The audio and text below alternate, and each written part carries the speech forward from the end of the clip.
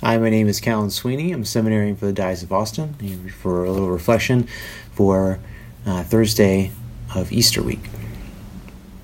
It's amazing to see here in our first readings in the book of Acts how different Peter is after the resurrection. In the book of Acts, we talk is about the action of the apostles, all the what everything had happened after Jesus ascended into heaven.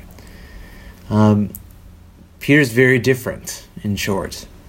He's walking around with John. He's healing people in the name of Jesus.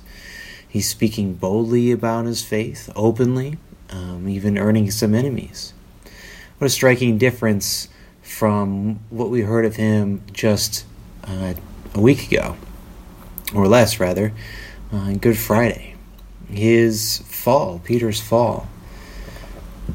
First, having not been able to pray with the Lord for even an hour during his agony, to follow far behind him while he was arrested, during his trial, to prefer the heat and warmth of a fire than to drawing close to the Lord and being with him there, and then ultimately to deny him.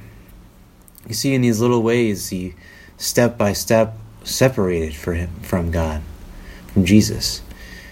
First by not praying, then by withdrawing from him physically, and finally by preferring the comforts of the world to Christ himself. When the time came for a challenge, and the people that recognized him as the apostle, he was already well on his way in separation from God. And I bring that up not only to talk about the significance of prayer and staying close to the Lord and preferring Christ above all things, but also the reality of how different Peter is after the resurrection. He encounters the Lord. He encounters the Lord's forgiveness. He's emboldened by it. He walks with the resurrected God before Jesus is ascended into heaven. And he's completely changed. He goes out now and he's bold. He's bold, and not just for the sake of being bold, but his whole life has been changed in a way that he never thought possible. That same thing can and does happen to all of us, for those of us in our own lives who are open to encountering the risen Lord, who is ever present before us.